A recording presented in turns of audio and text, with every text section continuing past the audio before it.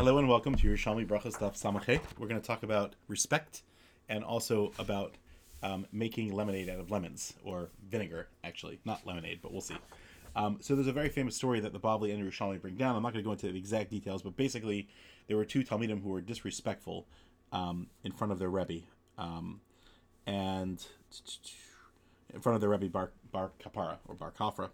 And basically, they both poskin in front of him, so he said, Chacham Ein Khan, famous line, if there isn't wisdom here, meaning if you don't acknowledge me as being the wisest one in the room, Zakein Ein Khan, but at least I'm older than you, so you should have respect. And again, we see the kapeda that the Talmid Chacham had about respect for Torah, because we can only learn from a place of respect. That's just the way Torah goes. And then the Gemara says tragically that both these students who were disrespectful, Lo Yatsa Shanasa Nachamesu. And now, this is just they both died within that year. Rav Yossi says, Ha as lean on trade. But listen to the value of human life. Tragically, these two people died. But we don't have the answer to the shaila they were actually discussing. And so then the Gemara gives an answer. But again, you see where Chazal's hearts were. What's the answer?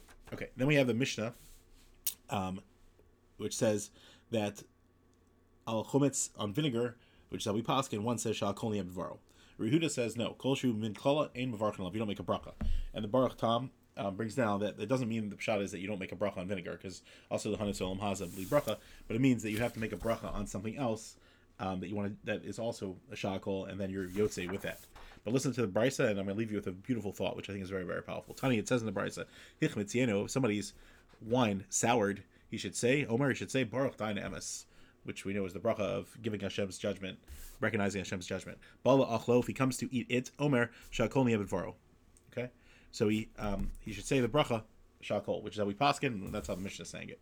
What do we see here? This is making lemons out of lemonade. That in life things happen, and we don't understand why. But the bottom line is that we have this wine that was an expensive commodity, but for some reason Hashem decided that it should become vinegar. So therefore, when that happens, a person should make a dayan emes and feel that pain and recognize that the Rebbeinu Shalom, everything you do to be matzdik the din, and recognize it. But bala achlo, what do you do afterwards? You still, even though it's vinegar and it got downgraded and you're sad, but no, sha'kol nihiyeh b'dvaro. When you come to eat it, now you have to say, Rebbeinu Shalom, this is what I have in front of me, and now I'm going to thank you for what I have. Sha'kol, everything nihiyeh b'dvaro is because of you, and it is up to you. And that is a powerful lesson. The Bavli says a similar thing, but this lashon in the Gemara here, in the Yerushalmi, alerted me. When